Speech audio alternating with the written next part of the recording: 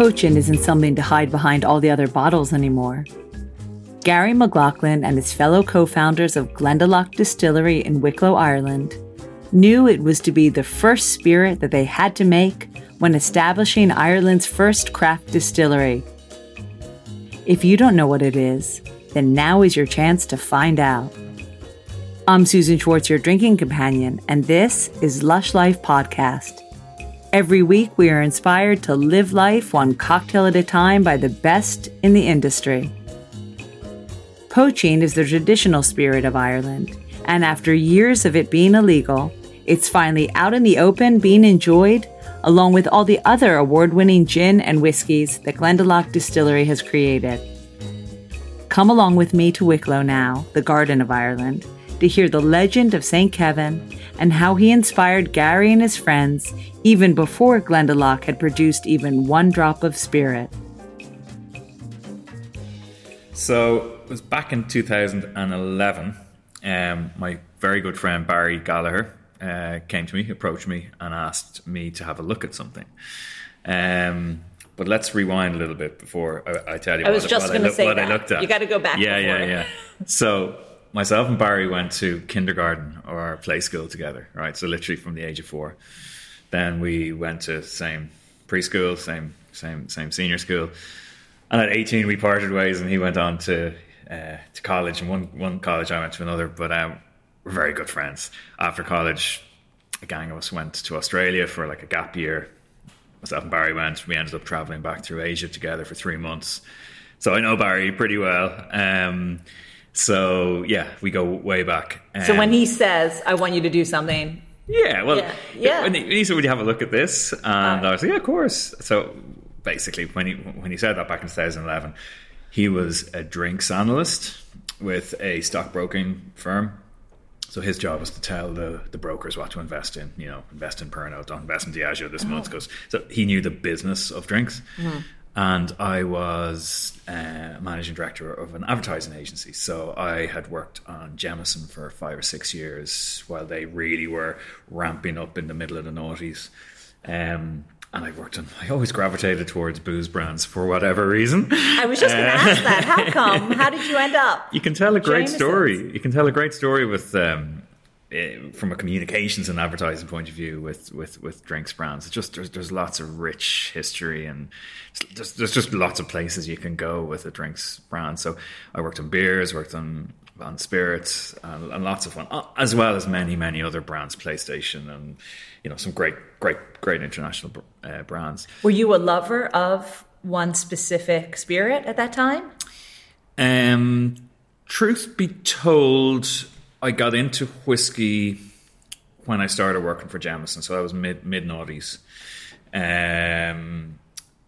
Up until then, I was like, I could give or take whiskey, but then I really learned to appreciate it, because literally if you're working on it for 5 or 6 years, you go into events. I worked on their special reserve range, which is like their ultimately, they're seriously good whiskey. So yeah, I learned to appreciate a good whiskey. So I do love whiskey. I absolutely adore whiskey now, and I've got to really like gin as well, especially the craft of gin, and I'm quite involved in that and how we make it. So yeah, do I have a particular go-to? I'd probably drink more G&Ts than I would a whiskey, but I appreciate whiskey probably a bit more, at the end of night or in a special occasion, that type of thing. But going back to sort of the origins and how we all met. So Barry came to me. He had this idea. He had already briefed a design agency, but what he got back from the drawings, the renders, the creative, he didn't really like too much. He put it in front of me, and I said, yeah, that's okay.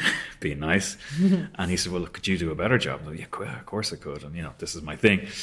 So I very quickly pulled an ex-creative director friend of mine, so who we worked together on Jameson before.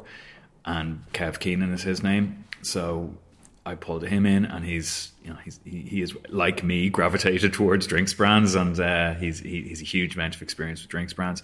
So the two of us sort of were set up as the marketing team, and Barry, and I should mention Brian Fagan as well, the other director. They both worked in Davies together. It was both their brainchild. So the stockbrokers came to the marketeers, and we sat down and we started Glendalough, Ireland's first craft distillery. So. Now you're going to have to speak for Barry right now. Yeah. But really, why did he even want to do this? Because he came to you, he already had an idea. Uh-huh. What did he, conceive, and why did it come? What did it come out of? So he had to know what was working, what wasn't, from a drinks point of view globally. Mm-hmm. So literally, what are the trends? What's hot? What's not? What's coming down the line? He had literally just written a white paper on Irish whiskey and its resurgence, and going back a couple of hundred years, Irish whiskey, at the turn of the last century, Irish whiskey and rum were the two biggest selling drinks globally because of the British and colonialism and all that. It was brought everywhere, but they were so back in the day, Irish whiskey was huge. It was much bigger than Scotch. And for various reasons, I could probably talk to you for an hour about the various, political reasons and why Irish history had its downfall. But it was resurging again. Mm-hmm. It was coming again, thanks to Jameson, thanks to Pernod Ricard. They invest a huge amount, or they still are investing a huge amount in their brands, particularly Jameson. And they have paved the way for these, there's 30, close on 40 Irish distilleries now, which is fantastic. But back in 2011, there were three. There were three Irish distilleries making every brand of Irish whiskey out there. Not a lot of people know that. It's crazy to think that. Isn't it? And before that, there were literally hundreds, nearly thousands. At one stage in Ireland, pretty much every decent-sized town had a distillery. Mm-hmm. It was part of who we are. It's very much part of where we came from. So when the four of us all got together, I'll never forget it. And he said, he'll say, I'll want some of that. Yeah. Let's see what we can do. So he himself and Brian had the idea of they saw a niche in the market. They saw that it was coming again, that there will be, that Jameson Irish distillers had sort of poked the fire. The embers were, the Irish whiskey was becoming great again. And so we were ahead of the curve from a sort of small craft distillery point of view. There weren't any. Mm-hmm. There were big players. There was Irish distillers. There was Bushmills and there was Cooley, and they're now all owned by big international corporations. But there was no Irish-owned independent distilleries. Mm-hmm. So we saw that as very much an opportunity for us to do something there. And thanks be to God, it's proven to have been a good idea, good move. Because now, when he came to you, mm-hmm. did he already have the idea of calling it Glendalough? Mm-hmm. Was that all already in place? It was. The idea? Now, to be honest, at the time, it was like, we have this name, we think it's great. What do you marketing guys think? My first reaction was, I like it. My only thing was, okay, well, does it sound a little bit Scottish? Because there's lots of Glens in Scotch, but then quite quickly, it's one of the most visited sites in Ireland from a tourist point of view. It's a stunning, you've been there. It's a stunning place. It's where we all went as kids. So the four founders, if we ever went for Sunday walks when we were as kids, or family were over, that's where we were brought. That's where we brought the family who came over. It's a really, really special place. It's a gorgeous place. So we all had a lot of affinity towards the place itself, and I think the name works, and as I said, I think after the Guinness Storehouse, it's probably the most visited tourist spot. So from a brand name point of view and recognition point of view, it was really good. So we quite quickly moved on from, yes, that's a good name, let's stick with it, let's go with it. And then we really we delved into the history behind Glendalough, and it just got better and better. It was like a snowball. It was, so the guy you see on the front of our bottles now is St. Kevin. It's such a great story. So he, back in the 6th century, he was supposed to be the next. So he was next. His father was the king of Leinster. So Ireland split up into 4 provinces: Leinster, Ulster, Munster, and Connacht. Leinster is where Dublin is. So his dad was the king of Leinster. They lived just outside where Dublin is now, and he was like, I do not want to be a king. I am into the outdoors. I'm very spiritual. People listen to him. He was quite a learned man. So he decided to abandon all the royalties and all the riches and all that come with it. And he went into the mountains, into the Dublin Mountains and into Wicklow, and legend has it that he roamed for 7 years until he found the right spot to call home, and he based himself in this beautiful glacial valley, which is Glendalough. Absolutely nothing else there. Glacial valley, 2 beautiful lakes, but that's where he called home. As I mentioned, he was quite a learned man, and people listened to him, so people found out he'd left, he'd gone there, and that's where he was basing himself. So people slowly but surely came out to Glendalough to listen to the man, and over time, it developed into a monastery. So and over the years, like, it still stands. So that's what's quite amazing. Like, from the 6th century to today, that round tower is still there. The cathedral is pretty much still there. Okay, the roof's gone, but there's beautiful churches. St. Kevin's Kitchen is a stunning little church that still stands today. Amazing. So at its height, Glendalough had over 2,000 people actually living and working the land and living around it. So it developed into quite the metropolis. Actually, its nickname was the City of 7 Churches, because no more is it a city. But if you look at they built 7 churches in this tiny little area in this valley. And if you look at our bottle of 7-year-old, we nod to that fact. So there's 1, 2, 3, 4, 5, 6, 7. So 7 churches. You don't need Google Maps next time you go. You can just bring a bottle of 7-year-old with you to see where those churches are. So now we love to tell stories. It's our marketing background. So you can see there's a lot of richness. There's a lot going on with the story of St. Kevin. And haven't even told you the best bit. So the reason he looks like he does, hands aloft, in the cruciform stance, as more and more people came to Glendalough, he actually, even though he was learned and people listened to him, he didn't like people that much, seemingly. So he used to take off and he'd go from the monastery up to the upper lake, and that's where he'd pray, away from everybody. And legend has it he'd go into the water up to his knees and raise his hands to God in that position. And a blackbird landed in his hand and decided to, look at this as a nice tree, and laid 3 eggs. And St. Kevin took this as a challenge, it was character, okay, this bird has laid 3 eggs in my hand. Can I wait until these eggs hatch? So he stood there for 13 days and 13 nights until the eggs hatched. And the birds fledged the nest. So look, a fable, a story, we love it. We absolutely love it, because it just says so much about the man, his character, what he's made from. He does things the hard way, and we love that, and we literally live by that. We so much so that it's not in our old bottles, but in all our new bottles, are the 2 words that define us: are stand apart. Everything we do, from choosing the barrels that our whiskey goes in, to making our pot still, which I'll tell you about in a few moments, to the way we make our gin, how we recruit, how we come up with a design for a t-shirt, how we come up with a label on a bottle, it has to stand apart. So that's sort of the story of St. Kevin and why he's on every bottle.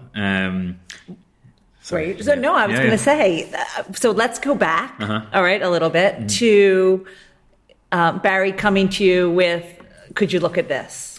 Okay, so you saw it, you said, we could do better. You got your friend Kevin, not St. Kevin, but Kevin, come along. And you had an idea. I assume he had an idea, okay, of what he wanted. How did you start putting that into place? What was the first thing that you said, okay, this is what we're going to make, this is what we want to make? What was that kind of the business plan of that Barry had originally? From a spirits point of view? Yes, from a spirits point of view. So it all meshed together quite well, especially the Saint, because it's basically our story, the St. Kevin story on the bottle, and actually our liquid meshed together pretty well, and that's very much deliberate as well. So the first spirit that was out, certainly the first spirit that's ever been documented in history, written down, was made by Irish monks back in the 6th century. So that is a very important part of the story I omitted. So everything was happening in the 6th century. Everything was happening in the 6th century. St. Kevin running away from home. Yeah, booze for the first time was invented. A big century. Yeah, huge century. So I can't believe I left that point out. But anyway, thank you for asking the questions. So yeah, in monasteries like Glendalough, they had to drink something to warm up. Yeah, and so what they would have made back then was a form of poitín. Okay, so poitín is what we made first. We had to make this first to be true to ourselves, true to the whole story of St. Kevin. So that's the very first liquid that we made. Poitín is pretty much a young whiskey. It's an unaged whiskey. It can be made from a number of different things, literally from everything from heather, which grows in mountains, to a lot of people know it for especially in Ireland, that it comes from from potato, because potatoes are nice and starchy and they make a nice mash bill and all that. But that it's renowned and it's sort of notorious poitín because it was outlawed in 1661 by the British Crown because they wanted Irish to pay tax. Everybody was making poitín. They wanted the Irish to pay tax. And the Irish didn't want to pay tax, so the English banned the production of poitín. It was only legalised again back in 1996. I assume someone was making it somewhere, though. Oh yeah, yeah. And it was still being drunk even absolutely up to now? Yeah, or had it lost that favour? It was seen as something on the top shelf in a different type of bottle, like, a soda bottle or whatever, that, your grandfather had. And, your grandmother made in the back. Yeah, don't touch it, kids, right. type thing. And it comes out at parties or wakes and that type of stuff, So, and even like, you'd rub it on your leg if it had an ache type thing. And it was highly, highly, very high in alcohol, like, 80, 90 proof or 80, 90 ABV. 180 proof, yeah. So very, very strong. But so it was sort of because it was outlawed, it became this sort of this drink that people nearly feared. It was infamous, So we decided back in the day, back in 2011. Okay, look, there's really an opportunity to premiumize poitín, and make it into something that's. It's Irish, it's unique. So that's the first thing we did. We started with poitín. We bottled it and we launched it with a cocktail competition in Dublin, the first ever poitín cocktail competition. We got bartenders from all around Ireland, and they were really intrigued and interested because this is our spirit. This is something that they can play with. It's something very different. And we developed this beautiful little cocktail cookbook with all their, beautiful photography and all that. So that's how we launched the brand. Launched it initially in Ireland, and then quite quickly we went to Boston. So a shipment of poitín went across the Atlantic for the first time in many, many, many years. But this time, all legal, all good stuff. We 3 different types of poitín actually. We did a premium, which is 40%. We did a sherry cask, which was finished in sherry cask with a nice don't think of any behind the bar, a nice whiskey tint off it, and then we did a mountain strength, which was a 60% ABV. Just a nod to the stronger poitín a lot of people would think of when they think of poitín. Today we've brought that back just to one SKU, which is the mountain strength. We've brought it down to 55%, so 110 proof. It's still a very, very it's an important part of who we are and where we came from. It's an important liquid to us. From a sales point of view, it's a bit of a novelty that a lot of people might buy it in Dublin Airport or in Ireland as something to bring home because you can't really get it anywhere else. It's not huge for us. It might be 2-3% of global sales, but it's, as I said, it's really important. It's an important part of our story. It's important building block of the company. So, how long did it take you from idea of creating it to tasting and actually having a product that you think, oh well, I think this tastes like what it should? About like from when we met in January 2011. I probably get the date wrong, but it was, as in the month wrong, but it was 2012. So it was the guts of a year to go from, and we all were double jobbing. So we all had our main jobs, and we did this nights and weekends. So it took about a year, developed the brand, developed the liquid, play with the liquid until we're very happy with it, and then launch it. So yes, I think it was springtime 2012 that we launched the poitín. So. But I assume that while you're making this, you're thinking other spirits. Absolutely. Like when the four of us sat down and talked about what we're going to do, you know, our actual name is Glendalough Irish Whiskey Limited. That's our official name. So we always had whiskey in mind, but as you know, whiskey has to be rested for matured for 3 years and a day before you can call it whiskey. So yeah, we were always getting into whiskey. Gin was more of a, okay, well, while the whiskies, we're waiting for the whiskey, and that, you know, gin can be made pretty quickly, like poitín. So that's the poitín and the gin. Yeah, as I said, they could be made pretty. No, it's not overnight. If you really want to, you could do it overnight, but no, we take a little bit longer. So yeah, that was sort of like the origin. That's where it all started. We, from a whiskey point of view, we and again very deliberately up front, we said, okay, there's only 3 distilleries in Ireland making Irish whiskey. We're a premium brand, and we always will be. So we want some nice premium liquid to launch. We weren't mega funded. We didn't have loads of euros or dollars in the bank account, so we couldn't wait the 3 years to we didn't want to anyway, wait that long before we released whiskey. So we bought parcels of whiskey from Cooley, to one of the 3 distilleries, and we to put our own stamp on it. The barrel that we finished those whiskies we bought in became really, really important. The whole stand apart piece. Okay, we need barrels that stand us apart from other whiskies out there, and put our stamp on it while waiting for our own whiskey to be produced, or to be finished and matured. So we launched a double barrel whiskey. It's just single grain whiskey, aged first in bourbon barrels, first filled bourbon, for just over 3 years. And then we finished them in Spanish Oloroso barrels, so from Jerez in Spain. And after 3 years in the bourbon, it's fine. It's a single grain, so it's 90% corn, 10% malted barley. It's nice, it's fine. It's a young whiskey, but the second barrel, the Oloroso, really, really rounds it out and finishes it lovely. It's smooth, it's creamy, beautiful, as I call it, Christmas cake, Christmas pudding type notes of sultanas, cherries, raisins, really, really, really, really, really good, and figs, delicious. So that'll be our best selling whiskey globally. It's, you know, a pretty decent price point, which is about €35, $30 to $35. Amazing straight on ice, but mixes brilliantly, so it sells very well for it goes really well in cocktails. We've a lovely little cocktail cookbook, and has won a lot of awards as well. A huge amount of awards, yeah, absolutely. So yeah, very versatile. Can play with it. Boilermaker, straight cocktail. You know, it's great, and it's like the craft trade up from a Jameson.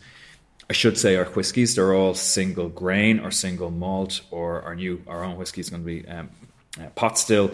We don't blend. We certainly haven't blended yet, so we're quite traditional that way. So we look back, 100 or so years where so many different Irish whiskies, and we want to sort of rejuvenate that we have, and we very much admire the tradition of Irish whiskey and the way it was made back then, and then we like to sort of tweak that or give a twist on that with the barrel finishes, to make it, we're innovating while staying true to the past, if you know what I mean. So what I mean, so back then there were single grains, there were pot stills, there were single malts. They didn't tend to blend, so that's why we don't. Hope that makes sense. Kind of, as you say in your branding, the 19th century approach. With 21st century, what sensibilities? Exactly. That's. Now, who was tasting these? Had you hired a distiller, or I mean? So we excuse me. We got some help from an old distiller friend of ours who's still helping us. and still helping us to this day. The two new stills you saw coming in here, I don't know if Rowdy points them out, but they're literally just being put in there, and he's helping us with those. And did was it should I say democratic? Did you all have to agree that Absolutely. this was going to be? We do lots of tastings. It's some people, listening to two this. out of three, whatever, 3 out of 4, should I say? Not just, or how does that work? Yeah, for the next thing that you do, the crate. Yeah, we're literally just finished that with our rose gin, and that went on for 3 months. Mm-hmm. Tweaks, nuances. Can it be that 3 out of you don't like it, and then there's just we do like blind tastings, and it's all rated, and and people are like, tell me what it is, what's that, what's the influence there? Nope, and our distiller Rowdy Hughes won't tell us. So it is democratic. Okay. It's thorough is an understatement. We're absolute perfectionists, and if it's not amazing, we just don't make it. Mm-hmm. So much so, actually, we released a single cask series last year, so the Calvados finish, a Burgundy finish, and a Madeira finish. We also had a Riesling finish that we have decided not to go with because it didn't turn out well. So we'll experiment, we'll try, we'll innovate, but if it's not right, it doesn't hit the shelf, So we're pretty particular in terms of the liquid and its quality. But yeah, it's democratic.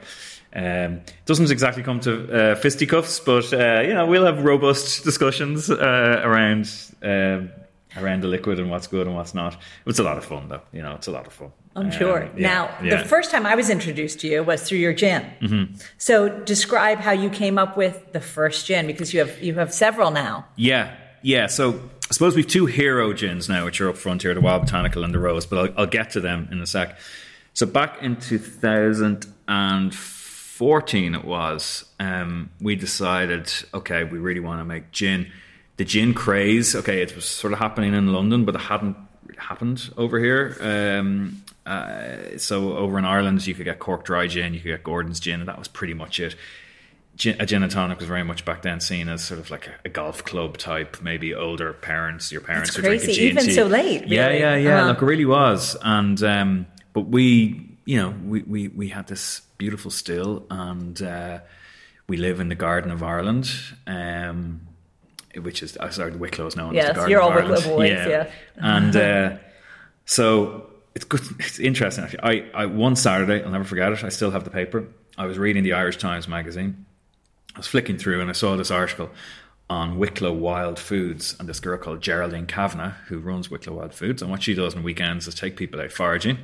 They forage in the hills, the valleys, the rivers around by the sea, and then she'll take them, she'll end up at the end of the day like in a beautiful meadow or a forest, pulls out these tables, rustic tablecloths, and she lays out the whole meal there in front of them that they've picked, and she'll like quickly make up a really beautiful wild meal with syrups and all sorts to drink. And I was reading this going, oh my God, this is amazing. We have to talk to Geraldine, because could you imagine if we can do something with her gin?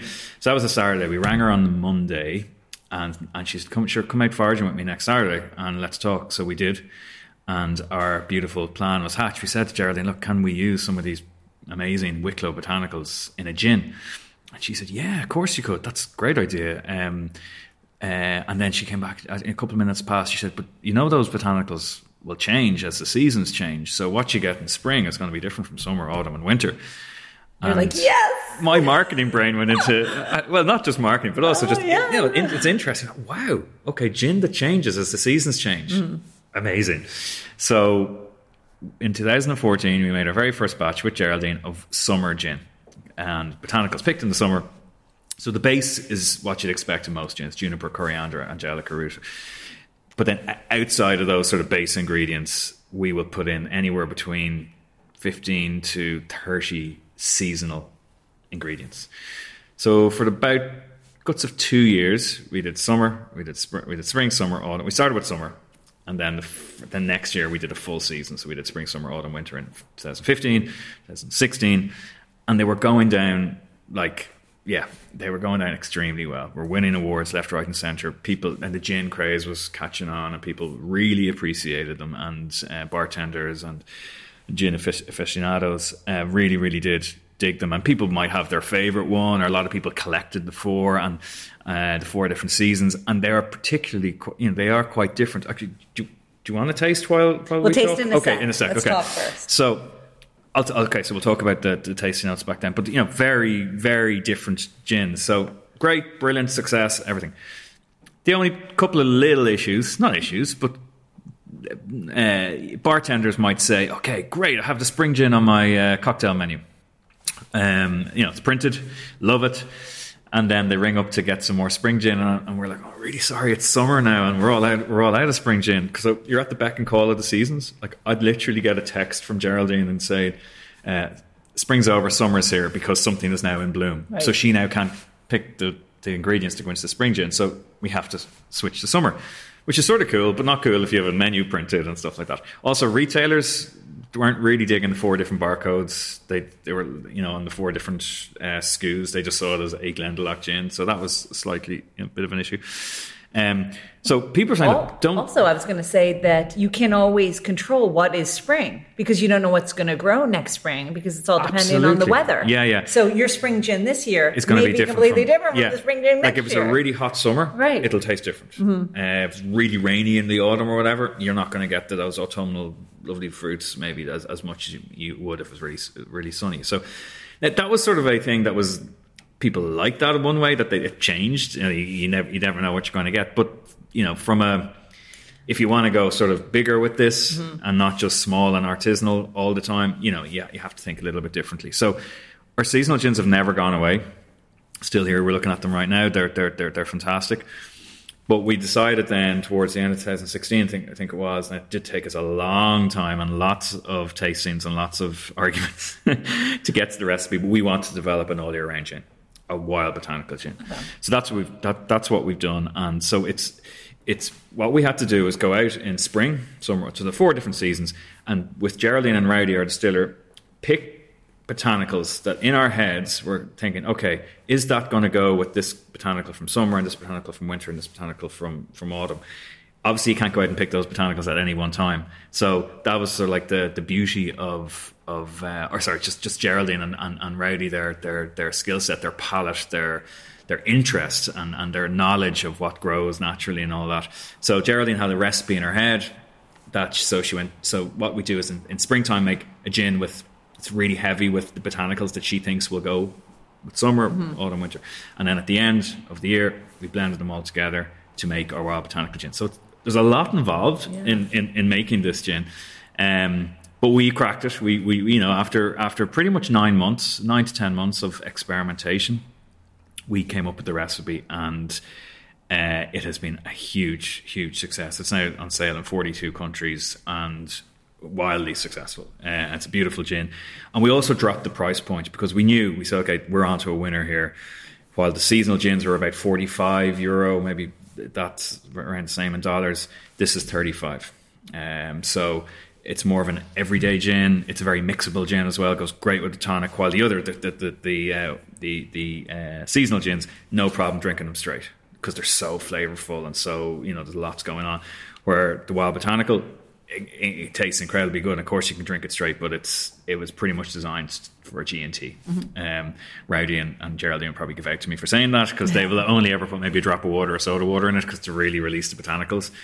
Yeah, so it's whatever your gig is, whatever you're into. But yeah, I love it with a tonic. So that's pretty much where the wild botanical gin came from, and that's our absolute best selling gin. It's been out for almost 2 years now. Very recently, so last night I was telling you I was at an event where we were tasting our rose gin. We were celebrating International Women's Day with the King's Inn, so all the female barristers in Ireland. But last year we decided to come out with a rose gin. Our Rowdy, you met Rowdy, our distiller. His mum has a beautiful rose garden. It's very, very, very, very well maintained and very precious to Rowdy's mum. And he was just experimenting on his own, and he came out with this amazing summer gin that had been infused with roses and distilled with roses as well. And we all tasted like, wow, that is stunning. That is an amazing gin. Let's do something with this. So again, took months to come up with the final recipe, but we cracked it about 6 weeks ago, and very recently bottled, and it's going down an absolute storm. So beautiful pink hue, made with 3 different roses. You can see them there in the front. So wild roses, heritage roses, and damask roses, distilled in the pot as well as infused afterwards to get that beautiful colour, that lovely pink colour. Soft, delicate, really floral, Turkish delight. Oh, it's amazing. Absolutely gorgeous. So right now, and it's the same price point as our Wild Botanical, about €35, $35. There are 2 hero gins. There are 2 lead gins. The seasonals are speciality. And to be honest, if we let Rowdy and Geraldine away with it, they would make a different gin every day of the week. And I'm not messing. So you can also see we've got sloe gin, we've got wild blackberry and mountain heather gin, we've got beech leaf gin. We're all out of our Dillisk gin, which is a seaweed gin, and this is a lovely gin we made with Clodagh McKenna earlier, a couple of months ago. Clodagh is a chef, a celebrity chef. She's on lots of programs actually in the UK. We made a gin with her. So honestly, the guys would make a different gin every day, as I said. But so we sort of have to row back and go, okay, their speciality, therefore they're small batch, and okay, we'll do them whenever we have time. But our heroes, the ones that are selling really well and taste amazing, are the Wild Botanical and the Rose. So what are your plans for the future? Are you thinking up new things, or do you want to have a new space? From a liquid point of view, like you're looking at the table here, and how many SKUs are we looking at? There's too many. So we joke amongst ourselves. No, it's sort of a serious joke. And we said, right, 2019, no NPD. What is NPD? New product development. Let's just enjoy what you have. Sit back and drink some of this. In saying that, we're about to. It's hard because you're creative people, so you always want to start creating more things. It's who we are. It's part of who we are. So, but in saying there's no new product development, that's as in that we'll work on this year to maybe release next year. We do have some lovely new things being released. So you can see on the bar here, there's a 17-year-old single malt. Finished in Mizunara barrels, so really rare Japanese barrels, and a 25-year-old single malt that was in bourbon and then sherry, and now we finished it in virgin Wicklow oak, which is a whole other story. So are you good for me to talk? Yes, do. Swap to our the whiskey chapter. So we talked about double barrel, single grain. We also have a 7-year-old single malt and a 13-year-old single malt. The barrels that we finish them in, again, have to stand apart. They have to be really special. So the 7-year-olds, the City of Seven Churches, that one, we finished that in Black Pit's Porter barrels. So Black Pit's Porter is a beautiful craft porter beer made by the Five Lamps Dublin Brewery. Brian Fagan, who's one of our directors and founder, he started up the Five Lamps Dublin Brewery as well, and myself and Kevin did the marketing and the brand for that too. But they make this amazing porter, and we gave them some old whiskey barrels, and they put their porter into those barrels for 6 to 8 months, and then we released a barrel aged porter, which was amazing, gorgeous, won lots of awards. Tasted so good, and it just worked so well together. We said, okay, let's take those barrels back, and we put our 7-year-old into those barrels and left it there for 9 months, and it's just sublime. It's coffee, cocoa, chocolate notes, amazing. It's a beautiful single malt. It's almost gone. We have our last bottling later this month, and when it's gone, it's gone. Unfortunately, it'll be missed. And then we have our 13-year-old single malt. This, before we put it into Mizunara, won Best Irish Whiskey at the San Francisco International Spirits Awards. It's pretty much the Oscars of the drinks world. So amazing liquid. But we wanted to put a second finish on it. We wanted to, put it into a second barrel. But because it was such a precious whiskey that won this amazing award, we had to make sure that the barrel we put it into was outstanding. Yeah, super special. Yeah. So we did our research, and there's some lovely scotches that are finished in Mizunara. So barrels. So Mizunara is a really rare Japanese oak. It has to be over 200 years before you can cut it down. It doesn't grow that straight, so to get nice straight staves is quite difficult. It's been overused in Japan because Japanese whiskey's been doing so well lately. This is really hard to get. We went to the last independent cooperage. Kevin, our craft director, went down and picked the barrels. They only make 40 a year, and we got 13 of them 2 years ago. Wow. And then we got another 15 or so this year. But we put that beautiful award-winning Best Irish Whiskey liquid into these barrels. Slightly nervous because, we're messing with something really good here. My God, the result. How long was it in unreal. The barrel? It's a very porous barrel, so some were just 6 months up to 8 months. Really, so somewhere between 6 to 8. Mm-hmm. Yeah. When I say porous, they're like the barrels. So a bourbon barrel would cost us about €200. These barrels cost us €3,000 each. They're virgin, haven't been used before, but they come with this like lacquer, this resinous paint that you have to paint onto the barrel to stop them from leaking because they're so porous. So they pick up flavour really, really quickly. But the flavour, I had literally never tasted anything like it. So coconut, sandalwood, tropical, a whole different mouthfeel. And then for whatever reason, this amazing chocolate hit. We'll taste it now in a sec. It's quite exceptional. So Jim Murray, who writes the Whiskey Bible, he's only ever given whiskey a 97 out of 100, so never got more than that. This got 96 out of 100. He called it was liquid gold status. I think that the statement he made in the Whiskey Bible was something along the lines of sumptuous and gorgeous, the biggest chocolate hit of any Irish whiskey in the history of Irish whiskey, or something like this. Some amazing quote. And then, just before Christmas, the Whiskey Advocate named it in the top 20 whiskies in the world. So it's exceptional whiskey. So, but unfortunately, the 13 will eventually run out as well. We have a little bit more than that than we do the 7-year-olds. So later this year, we are launching a 17-year-old. Actually, I'm heading over to Dusseldorf next weekend to launch this over in Provine. So we're launching that. It'll come at a bigger price tag because it's older. It's incredible. Like the depth of flavour has just increased even more so from the 13-year-old.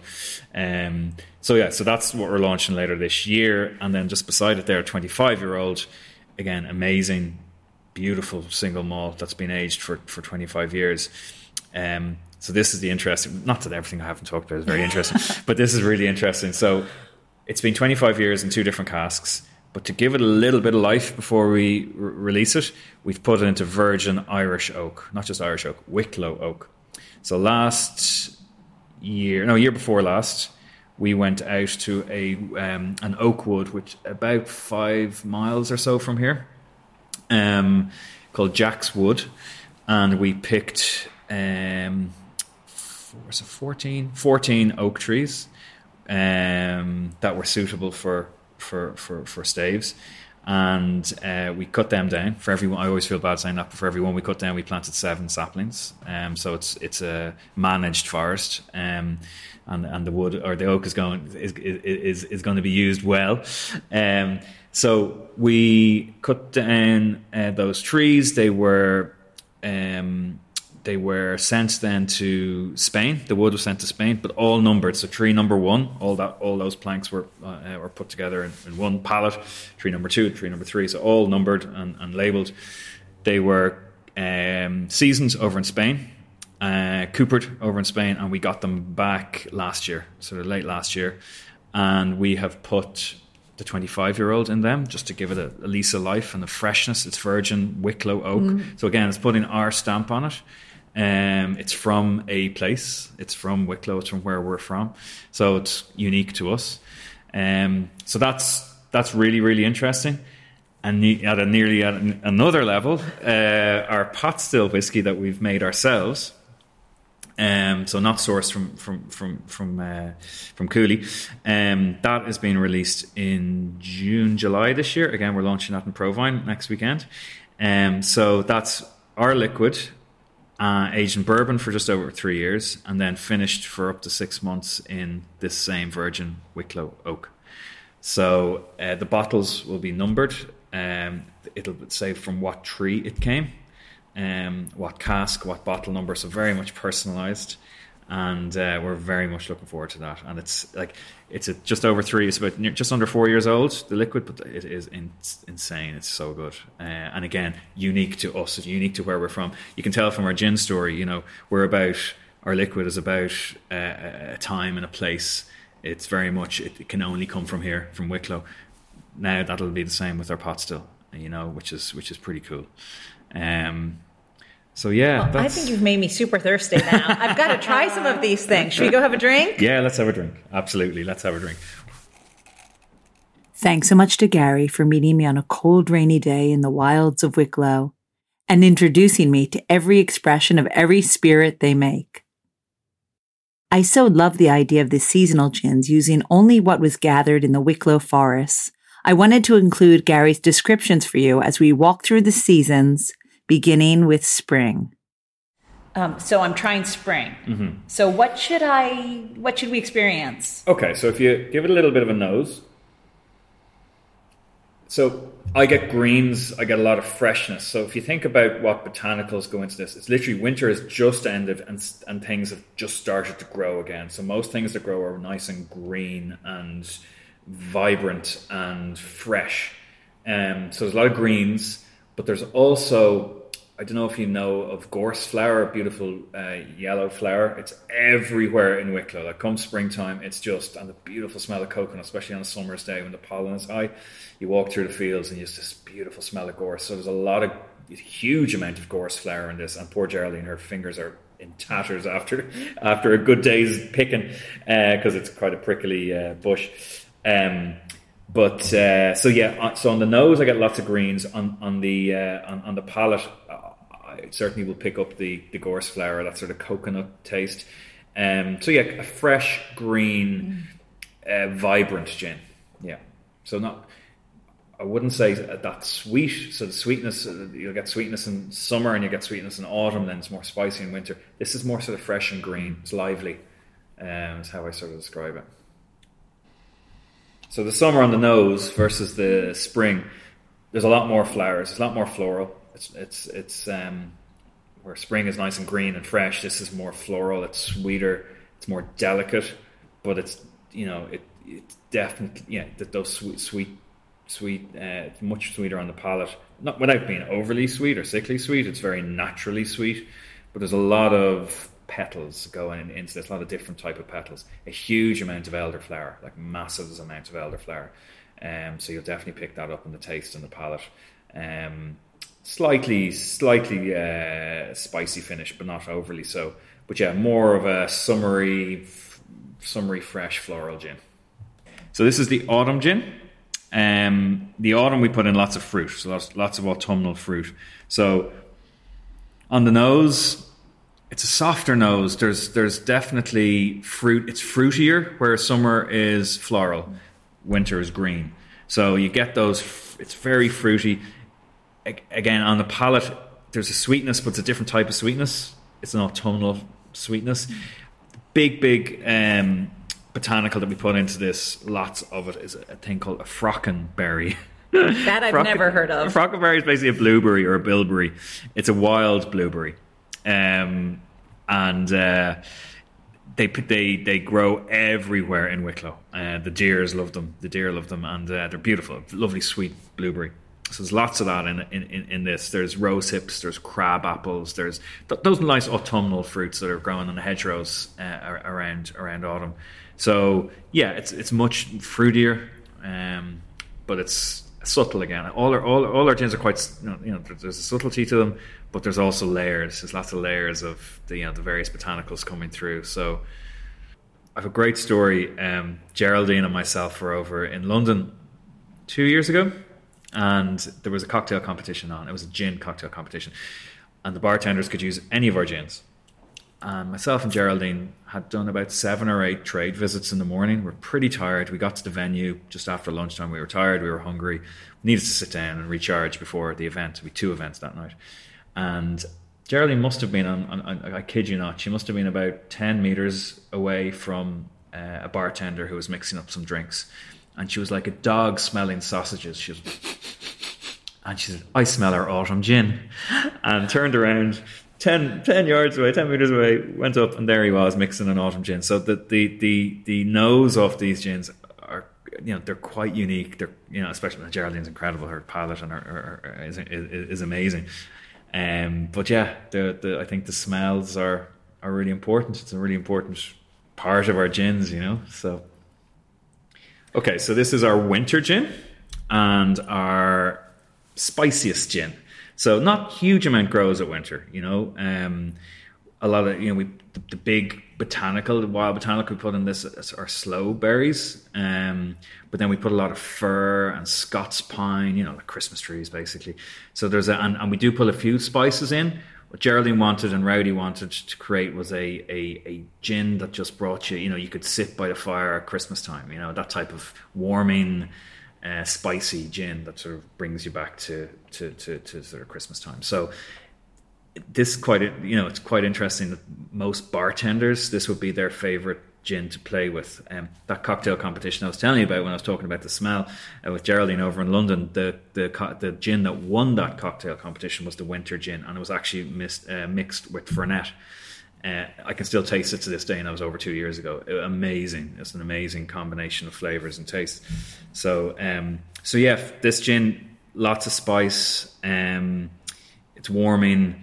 It is quite juniper forward as well, but there's a spiciness that you wouldn't normally get in a gin. It's quite, it's quite apparent, and really interesting.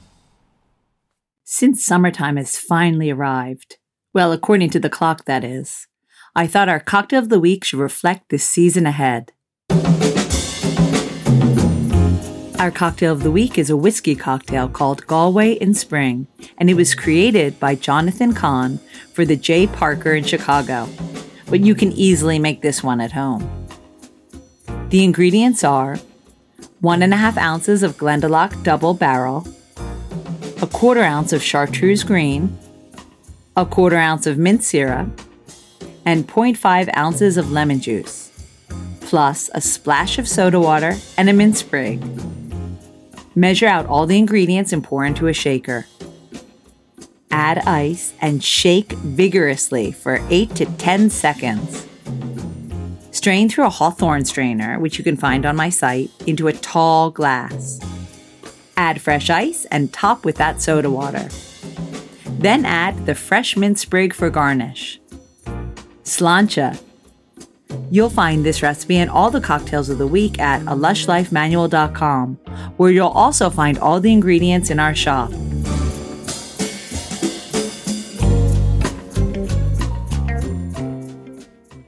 We're back to Kentucky next time for a lush tour of Maker's Mark.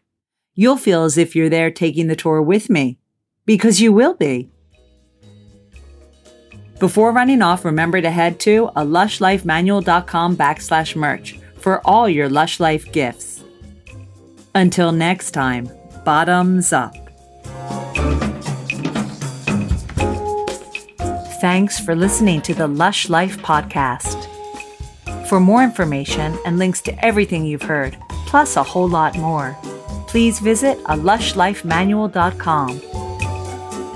Always remember the wise words of Oscar Wilde.